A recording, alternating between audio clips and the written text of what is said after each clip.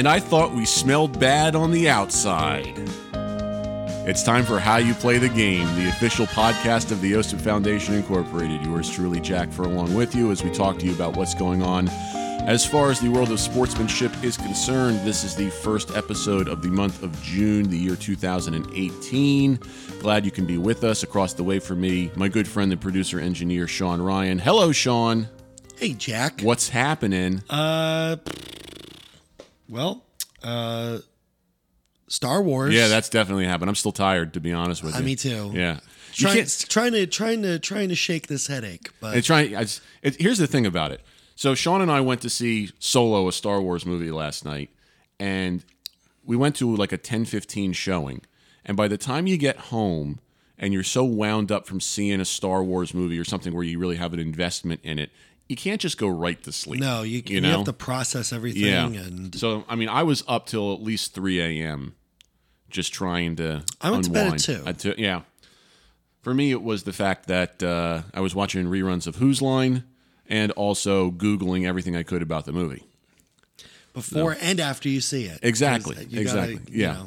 Listen, hey, I was really surprised by the big twist at the end when Chewbacca takes his mask off and it turns out to be Mr. T. Is that what happened? Yeah. Wow, we must have seen two completely different movies. Well, you had to excuse yourself at some point to go to the bathroom, I think. Yeah, So, yeah. maybe that's when that was. Yeah. Okay. Yeah. I just wish I saw IG-88. Yeah, I really want to see a movie with IG-88. Well, they just announced they're doing the Boba Fett movie, or they've true. all but announced, because Lucasfilm hasn't said anything, but every media outlet in Hollywood is saying Boba Fett movie, Obi-Wan Kenobi movie. Right. And I feel like I'm the only one that really likes IG-88 better than Boba Fett. I don't have an issue with what you're saying. No one ever says IG-88. Well, you're also a big dark side guy.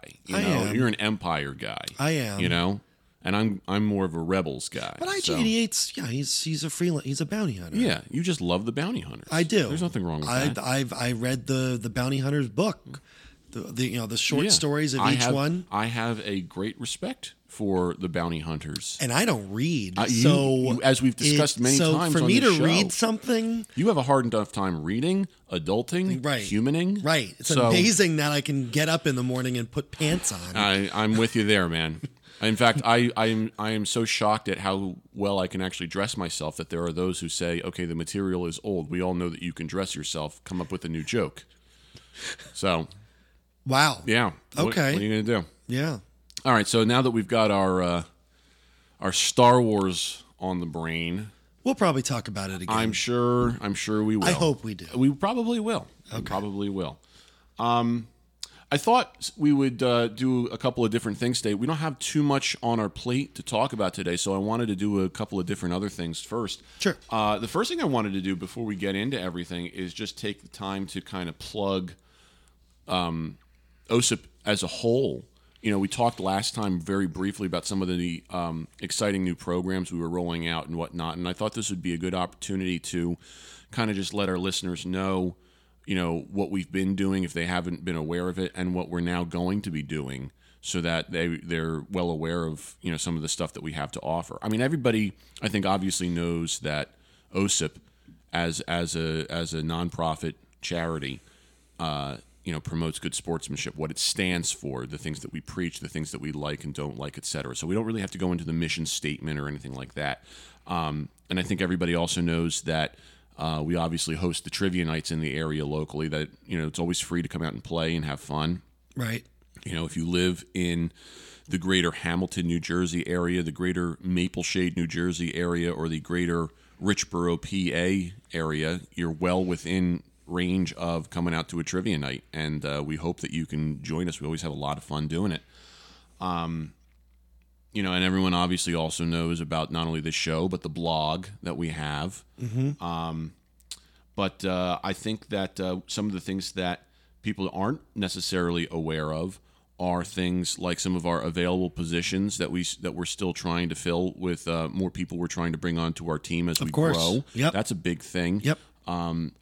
We have a number of positions available that we really could use some additional help. I mean, OSIP is growing at a reasonably good rate.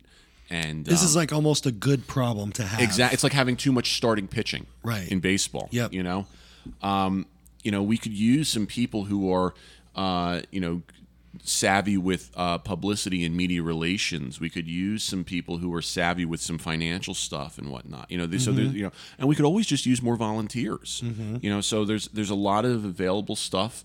And we encourage people who might be interested to check out our website at osipfoundation.org to see what's available. And even if something's not listed and you have an idea, by all means, shoot us a line. We would love to hear what you have to say. And the more people that volunteer, the less work that everyone has to do. Absolutely. And there's not really much to it to begin with. No. I mean, I'm the chairman of the board, and and I'm greatly involved with the organization, but I have a lot of help. We help each other, and kind of recycles back to the whole mission statement. Exactly. It's all about teamwork and the greater good and whatnot. So it's a great organization. I can I can be a testament to that, and just with all the meetings we have and all the events we have, it's really kind of great seeing seeing the fruits of our labor. Yeah, absolutely. After all the work that we've put into it, kind of seeing the positive reaction from the surrounding communities. Yeah. So this is really a chance for those who have any questions or who are interested to really become part of something that's bigger than themselves. Correct. And no amount, you could be involved in any capacity you want, really. I mean, just so that you're helping out and just taking pride in making the community better. This could be a full-time gig, or it could not be a full-time gig. I think that's one of the great things about how we work is that, there are so many different levels of capacity that people can have where if you're looking for something to dedicate a lot of your time to, or maybe it's just a couple hours a week, a couple hours a month, these are all things where we could always use the help. And speaking of the fruits of our labor, I think one of the best things to highlight are the fact that we now have sportsmanship awards that we have begun to roll out. We've been doing this pilot program with Timberlane Middle School here in Pennington, New Jersey, where in working with the principal and the athletic director, we select a number of student athletes each season to receive the Sportsmanship Award, which is basically just, it's a certificate and a wristband, and they get invited to a small ceremony where they get a free lunch with pizza and stuff and salad. I have to mention the salad. There is salad, okay? Got to be healthy. Right. I had some salad. You did have the salad. I remember it was that. good. Yeah, it's good salad. Yeah. But anyway, what we're doing is we are highlighting and commending these student athletes at a very malleable age. The early teenage adolescent years as the bodies start to grow, as the hormones start to flow and whatnot. It's really a delicate time where you can instill into some of these people the necessary aspects of sportsmanship, not just on the field of play, but in life in general. And if I may interrupt, it's not necessarily the best performing athletes. Right. It's the ones who demonstrate positive sportsmanship that go above and beyond and are true team players. Right. So this, I think that's what I love most about these awards is that, every team is going to have its superstar. Of course. But, every person's job, and you mentioned this in your, I think, was it your latest blog on the Strike Zone? I think it was, yeah. That everyone plays an equally important part. Everyone is a cog in the machine. Right, exactly. So if you're demonstrating good sportsmanship, your part is just as important as the role of a superstar. Absolutely.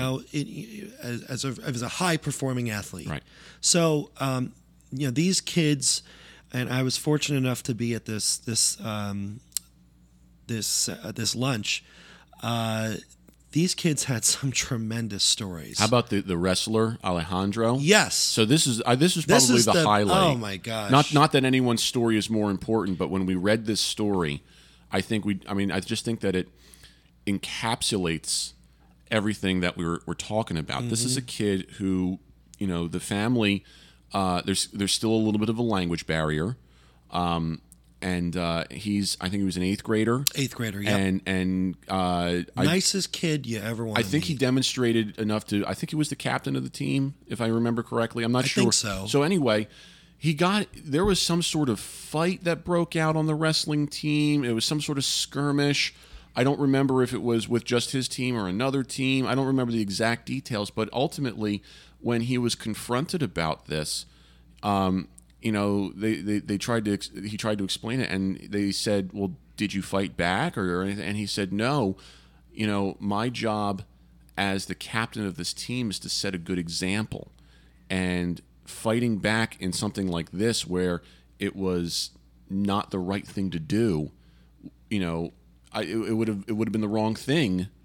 In throwing a punch or anything like that. So he I guess he took the punch or whatever it was, and then just kind of walked away from it. I mean, I'm sure he was upset, and obviously he was probably in a little bit of pain and whatnot, but he, in that moment, realized that there were more important things at stake and in play here. And, I mean, I remember just reading that and just thinking, oh my God, this kid gets it at such a young age. Very mature. Very much wise so. Beyond his years. Absolutely. And so we're going to be looking at this program over the summer and trying to expand it to other local middle schools in the hope that we get the same results. Right. We want to continue to do this at that level.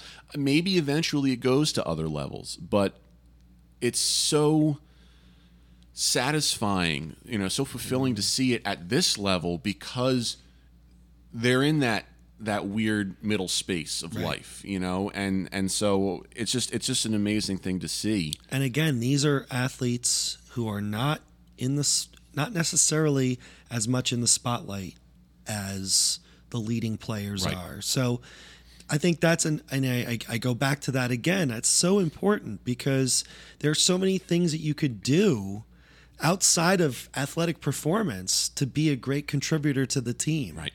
And, and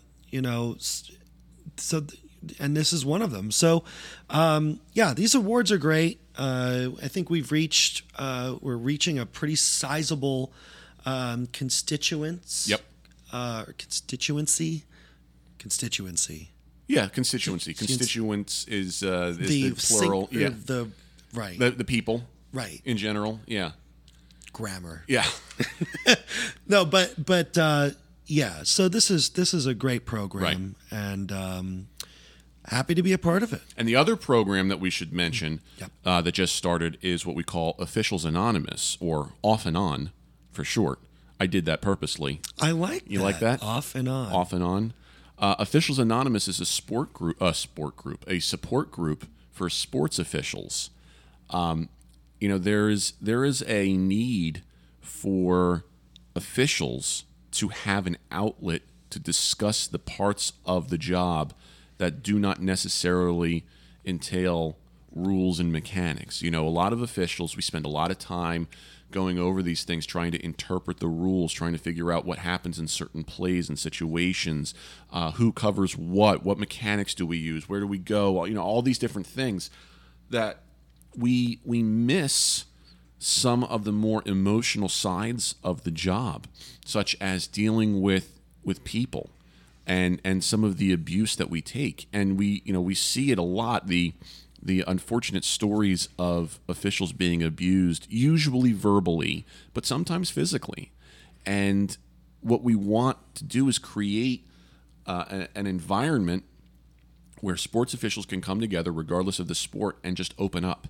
And that's not an easy thing to do because most of these people are hardened males. I know it's a stereotype, but it's unfortunately true, where they don't have the ability to open up. They don't have the ability to understand that they can hurt and it's okay. A lot of people just bottle this up as part of the job, and I see it all the time with other officials. And it probably affects their job negatively. I think it does. I really think it does. And if it doesn't affect their job, it can affect other areas of their life. They can go home and have a bad home life because of it. I know I've been there where, we talk, in life you hear a lot about how you shouldn't take your work home with you. But human beings don't always have that boundary. We constantly struggle with that. Sometimes the line is blurred, and I think it's very easy to see, especially at this amateur level, where you walk off the field after a game, you just heard it from coaches for God knows how long, or players or fans or whatever,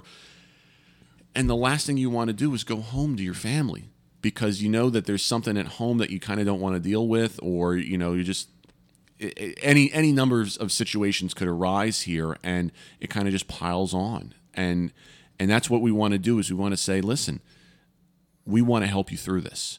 We want to make sure that your job is not doing this to you in whatever capacity that it might be doing, So, we meet the third Wednesday of every month in Hopewell Borough. And we encourage any sports official, regardless of your sport, regardless of your level, to sign up. Go to our website and click on Officials Anonymous. There's a small little sign-up page. That's there only so that we know how many people to expect, so we know what to buy for refreshments. That's all it's there. There's no fee associated. There's no expectation. It's just we want to be responsible and know, okay, if we're going to have 5 people, we want to make sure we have coffee and donuts for 5 people, right. Which I think is just general responsibility. But we encourage people to do that. Where is this going to meet specifically? It's in Hopewell Borough at the same place that we rehearse. At the Cooltronics building, the Children's Theater. Okay. Yeah. So all that information we send out once you sign up, so that you know where to go and that there are signs there and whatnot. So believe me, we are on top of it. Maybe some of these officials are also musicians, and we would love to have them join our other venture. Right. But let's not get crazy. Yeah. One thing at a time. Yeah. I speak from experience when I say there are a lot of officials out there who are dumb as heck. So. Sometimes that's me having trouble dressing myself. Yeah. And humaning. Right. Yeah. So I'm right there with you. You should be an official. I'm not an official, but yeah, it's tough to humans sometimes. Yes, it is. So that kind of encapsulates what we're doing with OSIP right now, and we encourage everybody to go on our website, osipfoundation.org. You can always chime in by emailing us podcast@osipfoundation.org. We'd love to hear from you if you have any questions. There's also contact stuff on the website. And as always, we encourage you to get involved in the conversation of what we're talking about, especially on social media. You can go to facebook.com/OSIP Foundation to comment and post and whatnot. Or on Twitter, you can use our handle @OSIP Foundation and then just hashtag how you play the game. And we will gladly try and read some of your stuff on the show, talk about it, and see what we can use from you. Because obviously, we want people to contribute. We want this to be interactive. We hope that we can make this a two-way street and help people grow that way. It's not just us throwing stuff at people and saying, "Deal with this, learn it," etc. And that brings up another point that I was going to mention. You have this support group for officials. Maybe I could speak for you and say that, if you're an official and you're listening, feel free to, drop us a line or send us a message if you have a question. Absolutely. Regarding officiating. Right. Jack's been in the game for as long as I've known him, and I'm sure he could shed some really interesting light on certain questions that anybody may have. So I'm sort of plugging you on our own show. Oh, great. Just what I need. More work. But no, don't be afraid to reach out. Is what we're saying. And you know what? And it's tough to do that. It's tough to open up. It can be really tough. Yes. So take all the time you need. I'm not saying you must contact us right now. Do it. But do it. Do it. But you know, take stock in what you need to say. You know, if you need to carefully craft what you need to say, take your time. And when you get up the courage, let us know. You know, we'd love to hear from you. I can't emphasize enough that sports officials probably have it tougher than anybody thinks when it comes to this stuff. Because the old adage is we are expected to be perfect and then improve, which is impossible. So there is a psychological game that we each play, and it deals with us in these fight or flight syndrome-y ways where it's very tough for officials to either not be scared to death or exceptionally egotistical and arrogant. You know, it's, you know, I see sports officials sometimes as one of two types of people, and we'll go back to Star Wars with this. Okay, they're either the Han Solo-esque from like A New Hope, where they're the arrogant flyboy who thinks he knows everything and throws his weight around and yada yada yada, or they're the young, ambitious yet scared Luke Skywalker, where you know they might be a little whiny, but they're afraid to talk out of turn. Sometimes they're afraid of what other people might say. You know, just that scared farm boy, right, you know, who thinks, I can't get involved. Yeah, I got work to do. Right. You know? Do you think that, you know, going into this, not too deeply, but into the psychology of it all, when umpires eject a player or a coach, how hard is it for them to do so if they've been like bombarded, let's say, with criticism from both sides and ridicule? How hard is it for them to not eject someone out of frustration? I mean, I'm sure that has happened. Oh, absolutely. At some point. You have to remember that all sports officials are humans, and human emotion plays a role in it.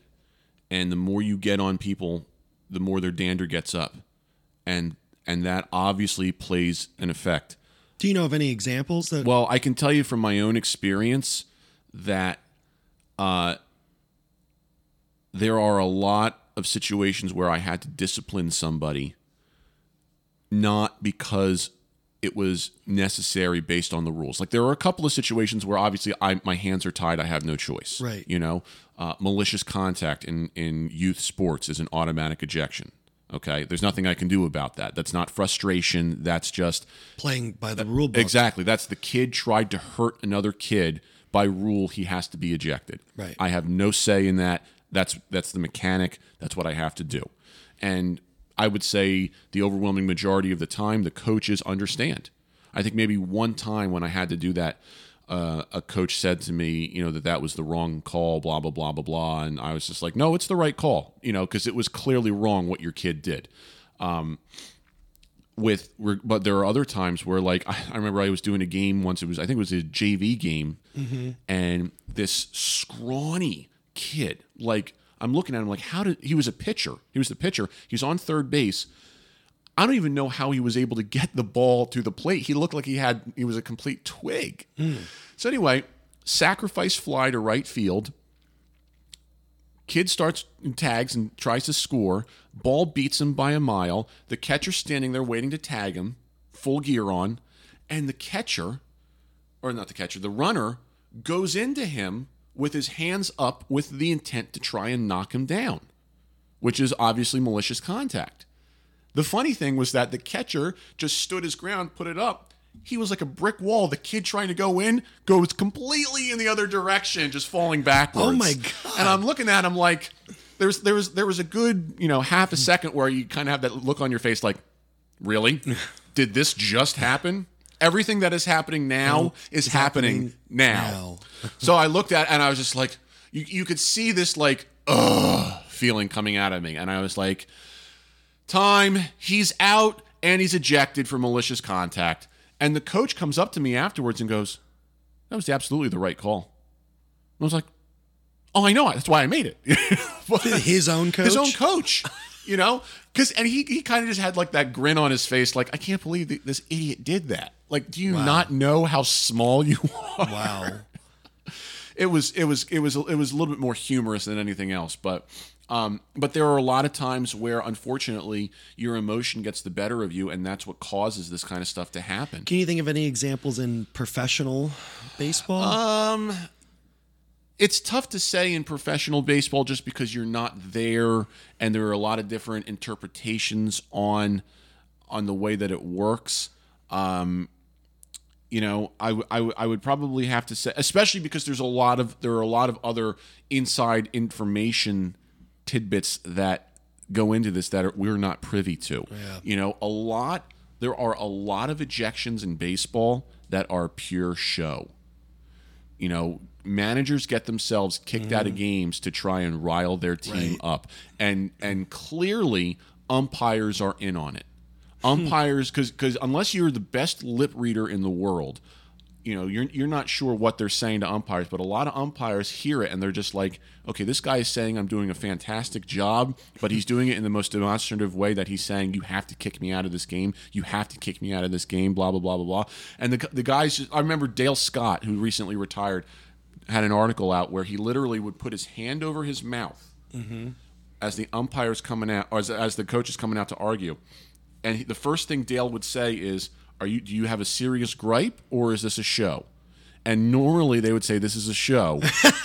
And then he keeps his hand over his mouth so he stops himself from laughing. Right. As the coach starts going through all the machinations and whatnot, throwing the hat, kicking the dirt and whatnot, you know. It's very interesting, the dynamic. And then they would get ejected. And, you know, pay a small fine to MLB, and that's it. That's fascinating. It's weird, man. It is Does that happen in any other sport? Would you say? I don't know. I don't think so, because in football you can't get ejected unless you throw punches. In basketball, most technical fouls are due to actual things that occur, like talking back to officials and whatnot. And in hockey, you know, you got to do a serious crime on the ice to get a game misconduct. So very fascinating. It is. It really is. The whole dynamic of that. Now, speaking of my experiences, let's now transition into some of the stories we want to talk about today. Yeah, sure. So this is one that happened last night before we went to the movie. Okay, I told you about this yesterday. So I had a game in the evening before we went out. It was a bunch of kids, probably around 10 years old, in that general area, between 9 and 11, let's say. You know, it's on the Little League field, you know, the short field. It's a one-man game. It's just me.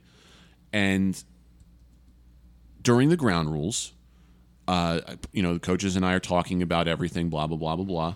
And, you know, you have to ask a couple of questions because you go from league to league and the rules are different, you know, the in-house rules of how you play and whatnot. One of the things that we have in youth baseball is a time limit usually.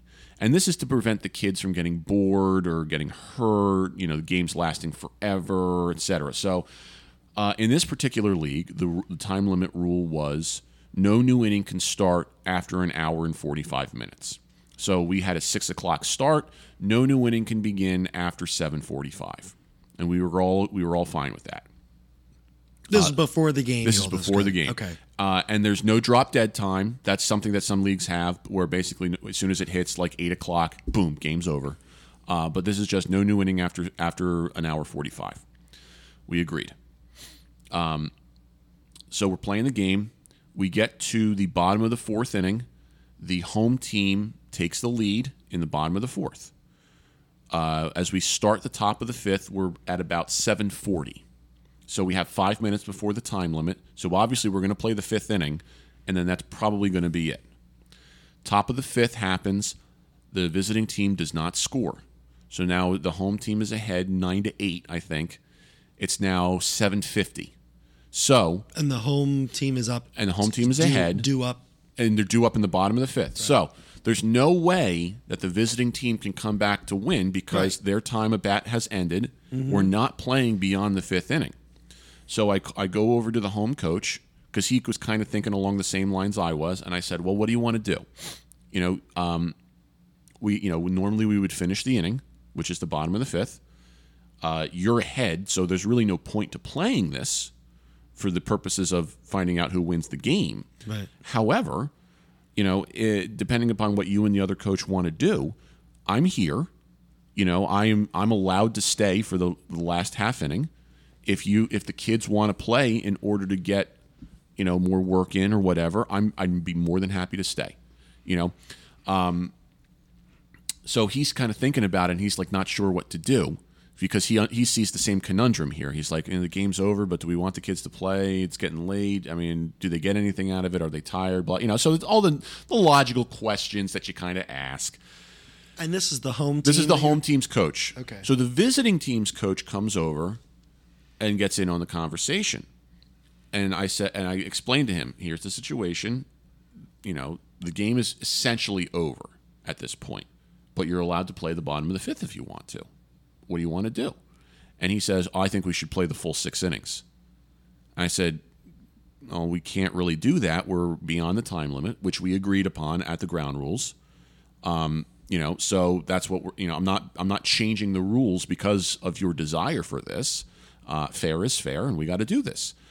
And he continues to go on this persuasive rant of trying to get us to agree to continue to play so that his team has the chance to come back and win. And basically, I kept saying, and the other coach kept saying, that we kind of agreed that, the home coach kind of agreed, like, yeah, if you want to play the bottom of the 5th, we have no problem in doing it. We're the ones at bat. It's up to you guys if you want to play the field, but the game's practically over. And finally, the visiting coach was just like, whatever, do whatever you want. And as they said, okay, we'll play the bottom of the 5th, and that's it, he calls his team in from off the field and says, okay, guys, get on the bench. Game's over. So, in essence, this coach, because he didn't have an opportunity to win, said, well, if I can't have it my way, I'm taking my ball and going home. Completely ignoring the fact that this isn't about winning and losing. It's about the opportunity for the kids to have a good time. Right, and to just continue playing. Right. Now, if that coach had come out and said, yeah, there's really no point to us continuing, I'm cool calling it here if that's what you want to do. He may not be happy about it, but, kind of agreeing that that's the right thing to do. Well, especially since this is what everyone agreed to in the first place. Exactly. It's almost like you should have a written contract. Yeah, well, that's kind of what it's coming to a certain degree, which is a little ridiculous. For Little League. Yeah. It was pretty sad, to be honest with you. But, wow. Yeah, I mean, I felt and bad. The fact that he pulled all the kids off the field and said, you're sitting on the bench, we're going, that's it. We're going, yeah. That's so immature. It very much is. It's setting a bad example for your team. Right. You're an adult. Exactly. You are an adult, and you're pulling the kids off the field and saying, all right, that's it. Yep. Yeah. So, not a good job there. No, unfortunately not. This story actually is a good story that I just found as we were setting up. Okay. This took place in Ohio, outside of Cincinnati. It was in Mason, Ohio. A young man named Davis Roby. It was a senior track star. Okay. He was competing to make the regional qualifier, or qualifying for the regional meet.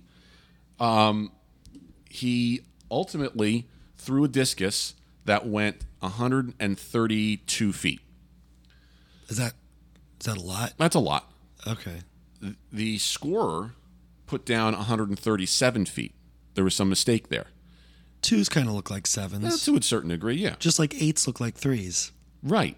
And cut in half. Right. Are you okay? You okay there, buddy? I'm fine. Okay. So anyway, we're rolling. Yeah. Whoops. So anyway, with the score of 137, he would have qualified as the fourth finisher to move on. Well, he looked at. Oh, that was the he would cutoff. He would have had the fourth best score, which means he would have advanced. Oh, okay. Instead, with the right score, he would have finished 7th and not advanced. So he alerted the scorer that he made a mistake, and they corrected the score, and unfortunately, that cost him from moving on. But they went on to say this was such a great show of sportsmanship and integrity by this kid. And he said, I didn't think it would be a big deal because he thought most people would do the right thing, which was to do this. And he said, basically... How naive. Exactly. He said, it's sorry. But he said, it's not fair. What if I was the kid who didn't make the cut because of this error? So he wanted the right kid to go on. And so it was very admirable. It was very, very admirable. So a kudos to him. And the competing high school of the kid who ended up going was very thankful and made sure to point it out and whatnot. So it was just a great job overall. Excellent. Excellent story.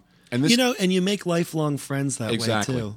It said here that this kid also worked at some Christian ministries, worked with students with disabilities in a youth baseball league, and has volunteered at a local women's shelter as well. So the kid clearly has a good head on his shoulders to understand, what the right thing to do is. Great. So fantastic job to him.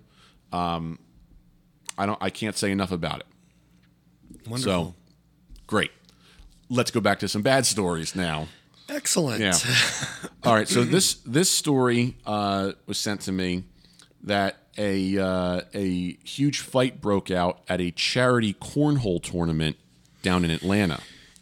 And there it is. Exactly. So apparently, the Douglas County Chamber of Commerce was hosting its annual cornhole competition, and this was a charity event to raise money to provide local high school students with scholarships. For those of us who don't know, I know what cornhole is, right. But cornhole is a game with bean bags, essentially, and a board, like not cardboard, but like a wooden board with holes cut out in them. And the idea is you stand at a distance and toss the bean bags to try and get them to go in the various holes. And there are points associated with it, and yada, yada, yada. So, and you could also knock someone else's bag into a hole. Exactly. Kind of like shuffleboard. It's like bocce ball. Or curling. Yeah, or... horseshoes to a certain degree, So anyway, they're at this tournament, and apparently there was a problem with someone keeping score. Someone had the wrong score. There was a mistake somewhere, miscommunication. And let's be clear, this is a charity event? Yes. Okay. So some spectator caught the whole thing on camera, and a huge fight started to break out. Fists were thrown. Clothing was torn off. I mean, it got really, really weird. So then someone who was in charge of the tournament came over. They were screaming, stop it right now. We'll stop this tournament. This is stupid, absolutely ridiculous. Get out of here. We are adults. Cut the crap, all that kind of stuff. So it's really just a shame. I don't know. I mean, the fight stopped. Cooler heads prevailed, but I don't know if apologies were issued, anything like that. It was just stupid. It was, as it says right here in this headline, this is stupid. Yeah. But, I mean... Especially since it's a charity event. Yeah. And it's supposed to be fun. It's cornhole. Right. For crying out loud. I mean... You're supposed to drink and have fun. Right. Yeah. Anyway, moving on. Here's another story. This came from Scott Jennings in the Courier-Journal, which comes out of Louisville, Kentucky. Okay. So he went to... the article actually starts off a very interesting way. He goes, and I quote, "I went to a White Sox versus Orioles baseball game recently and left appalled by the lack of sportsmanship. The players acted appropriately, but a team manager exhibited shocking behavior. In the second inning, the Orioles manager jumped from his dugout to berate the umpires, convincing them to throw a White Sox player out of the game. The player in question was good. It was a definite advantage to have him tossed, but he probably wasn't ready for that kind of major league treatment. He is, after all, just 9 years old." Wait, what? Yeah. Mentally? No. Here's what happened. This was a youth game between 9-year-olds. Okay. The two teams were the White Sox and the Orioles. Okay. And what apparently happened in this particular game was that one of the players for his kid's team had a soccer game before this baseball game. They all knew he was going to be late, and Mother did a good job of saying he's coming from one to the other, blah, blah, blah, blah, blah.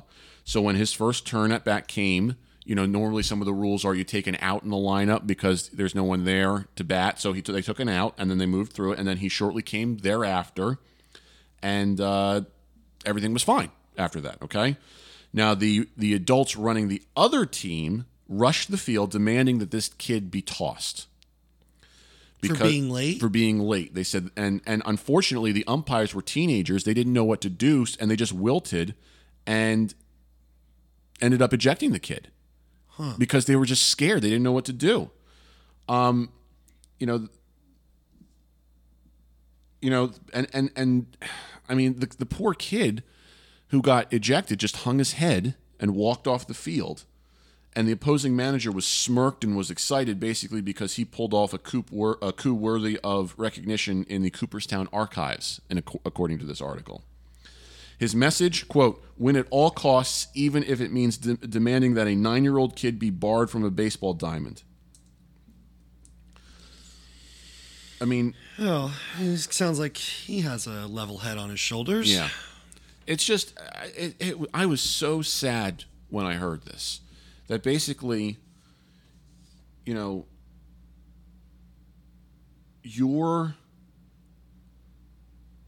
9-year-old kid's victory is more important than anything else.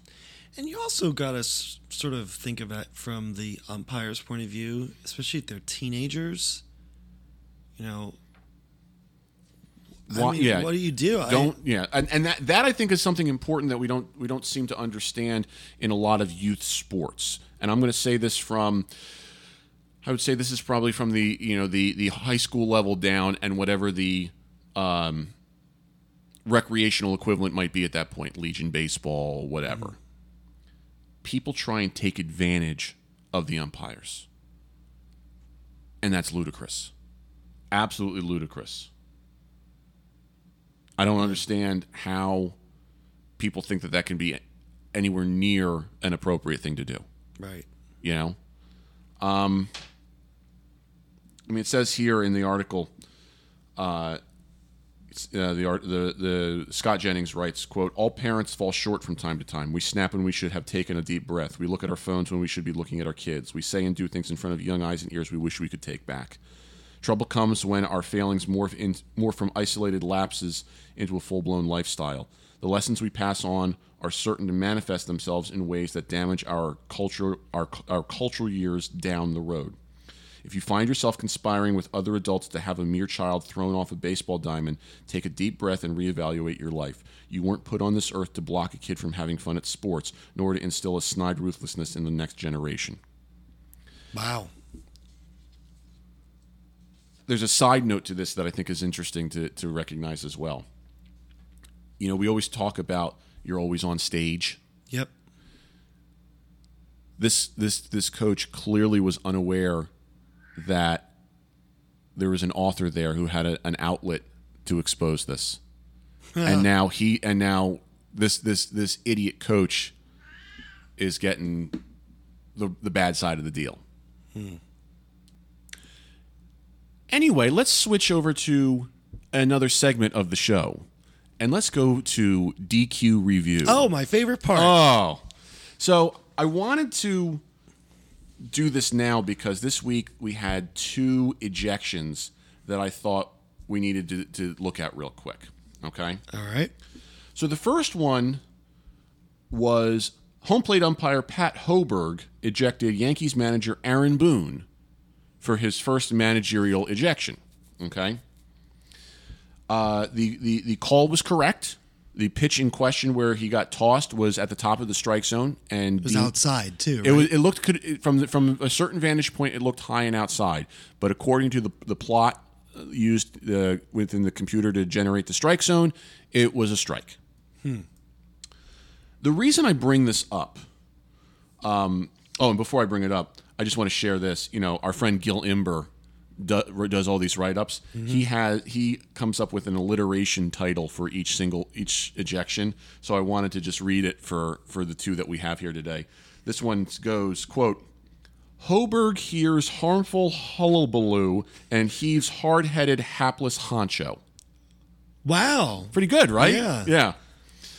So the reason I bring this one up is because everyone in the media, everyone around the team is was using this as a rite of passage, basically saying, okay, Boone got his first managerial ejection. He's gone through the rite of passage of being a manager, blah, blah, blah, blah, blah. And immediately I had to say this. That is the dumbest thing I've heard in a while. And I hear a lot of dumb things. I hang out with you and a lot of other people who say a lot of dumb things. I certainly do. I say an equal amount of dumb things. This is dumb.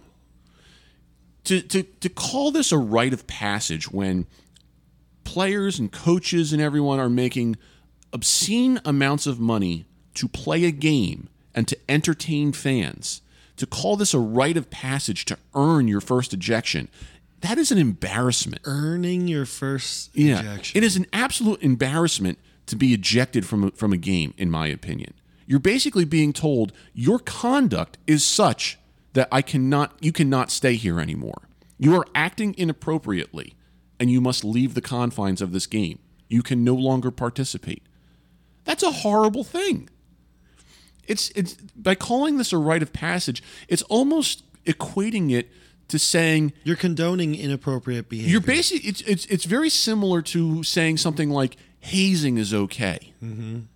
That is the most asinine thing that you can say in sports and in certain areas of life in general. To be part of this club, to go through this rite of passage, it's ludicrous. So I have a real problem with the members of the media and with a lot of other people around the game who say, yeah, this was a rite of passage for him. It's absolutely absurd that we allow this line of thought to be condoned, in my opinion. I just don't. Yeah. I don't know what else to say about it. It's sort of embarrassing for the game in a way. I think so. The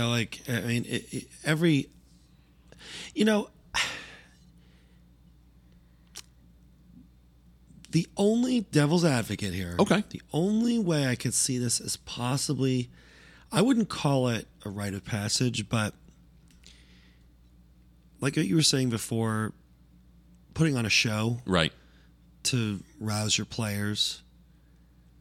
Okay. I can kind of see that. That was some of the stuff that they were talking about. Like a lot of the players, when they were interviewed afterwards, they said this is just a nice way of showing that he's got our back. Right. And I can respect that if the situation warranted it.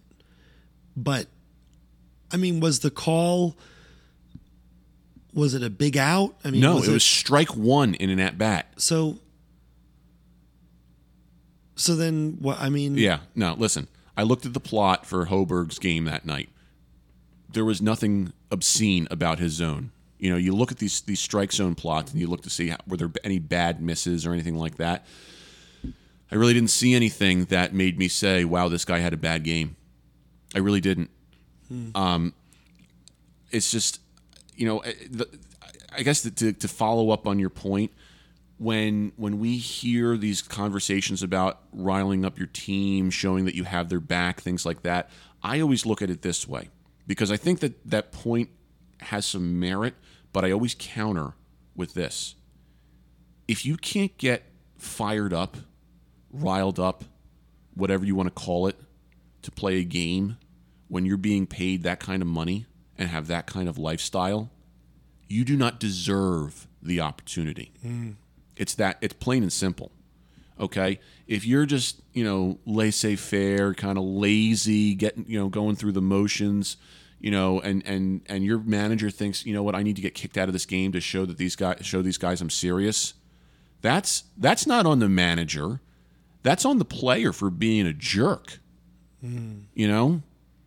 It's absolutely ridiculous.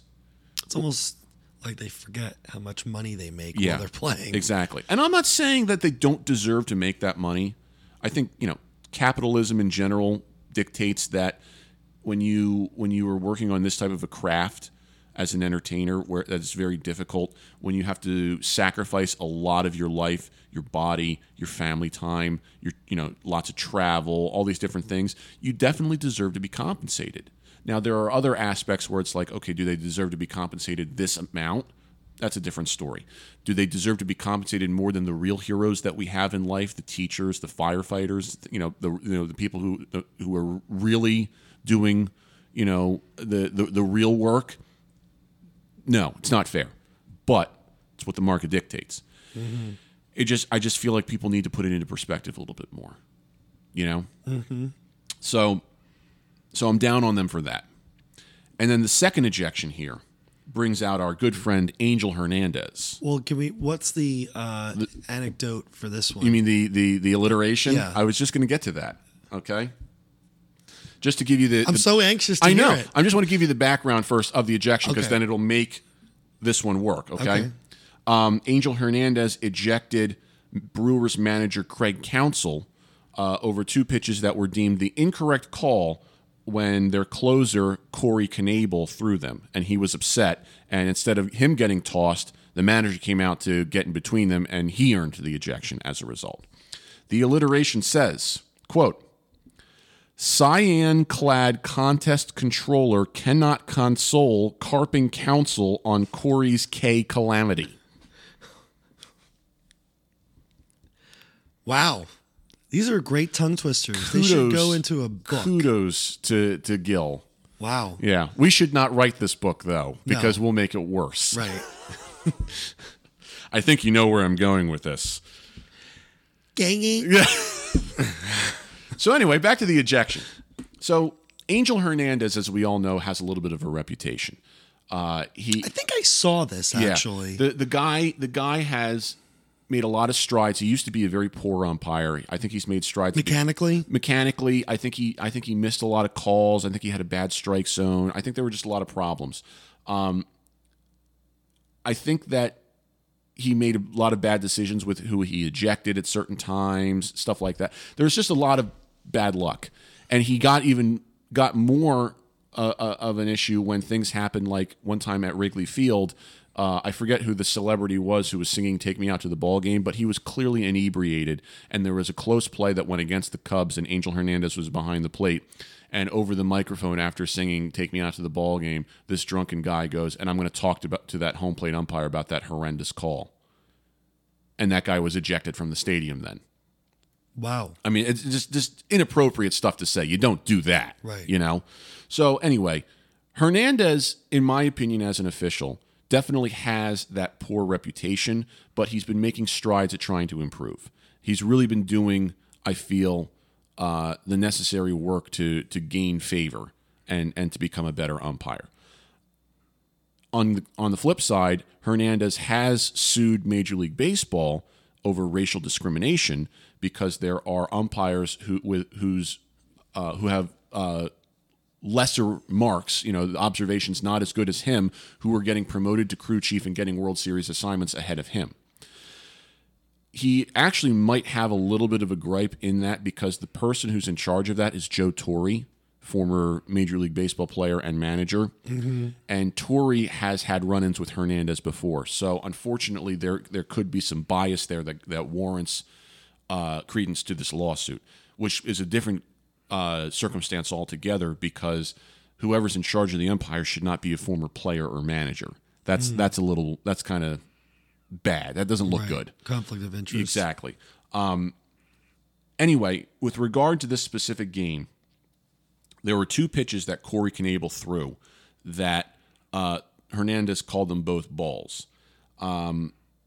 The first pitch that he called a ball, was actually a ball. It was close, but it was off the outer edge of the plate, so it was the correct call. The second pitch was a strike, and he called it a ball. The reason that it looked bad was because the catcher set up on the outside part of the plate and had to reach all the way inside to catch the pitch. So, and you'll see a lot of umpires say this, even if it's a strike, if a catcher has to reach that far across his body to get the pitch, the guy missed his spot, that can fool an umpire into thinking that's a ball, especially when you're at the major league level where these pitchers are supposed to have this pinpoint accuracy and control. So the pitch was clearly in the zone, but he called it a ball, and I can see why. It was a terrible reception of the pitch. It happens. So the pitcher, Knebel, comes out. He's come down from the mound. He's got his arms up, showing up the umpire, showing up Hernandez, basically. And this was a walk, right? And then it was a walk in the ninth inning with 2 outs. Yeah. Okay. Yeah. Okay. I definitely saw this. Yeah. So counsel comes out to take up the argument. He gets ejected as a result. And in the very next batter, the catcher throws out the runner trying to steal. Game over. But the point is that people got on Hernandez so quickly just because he's Angel Hernandez and didn't take the time to look at the situation. The first pitch was borderline. The second pitch had a horrible reception. Okay? Was it a strike by the rule book? Yeah, it was. Can you fault him for making the call, though? No. And he's going to catch a load of junk because he's Angel Hernandez. And that's not fair. I don't think that's fair at all. So I just wanted to put on the record that I don't think it's right that we continue to judge Angel Hernandez in this manner and continue to just come down on him because of who he is.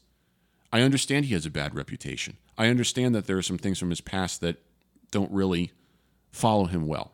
But I think a lot of it's bad luck. And I think we need, as victim of circumstance. Exactly. I think we as fans, of the game need to look at it a little bit more objectively. So that's what I have to say about that one. Wow. Anything from you? No. This has been a really good episode. I think I'll tell you. I think this is a really good episode for a couple of reasons. First of all, we got a lot of good stuff out of the way from the get-go about OSIP in general, which I think we don't spend a lot of time on because we always have so much material to get to. So I think it's important we did that. And number 2, and we talked about Star Wars. That was important too. Yeah. I think I give that movie a 7 out of 10. 7 out of 10. I think it's a solid 7 out of 10. I'm gonna say 7.5. Okay, I respect that. I respect that. We won't give away any spoilers right now, but I certainly liked. I've been liking the standalone movies more than the episodic ones, right, as you say. Yeah. I guess because they're just, I don't know, they're charming in a way. I don't know. I don't think that your point is invalid. I just didn't like Rogue One. See, that's where we differ. We differ there. I liked Rogue One. Yeah, I couldn't stand it. And I liked Force Awakens. And I was lukewarm about it. But we both hated Last Jedi. Oh, God. Yeah. Okay. Well, we can always end on that common note. Right. Yes. We're friends again. Well, this was fantastic. Sean, thank you again for being here. Oh, no problem. We're going to do this again real soon. I hope so. So I want to thank everybody for listening. Be sure to get in touch with the show, as we have always said. We'd love to hear from you. Spread the word. And I guess we'll talk to you in a couple of weeks. So give us lots of stars and reviews and subscribe. Tell your friends. Hide your kids. Hide your wives. I went a little bed intruder there. Sorry. Well, yeah. But yeah. So and then Chewbacca takes his mask off and he's Mr. T. So and then you just gave it away. I did. And then they all went and watched Home Alone 2. There it is. There it is. So until next time, everybody treat each other with respect. How You Play the Game is a production of the OSIP Foundation, Incorporated. The producer-engineer of this episode is Sean Ryan. Music by Soundspring Studio. The executive producer of How You Play the Game is Jack Furlong. For more information, visit osipfoundation.org.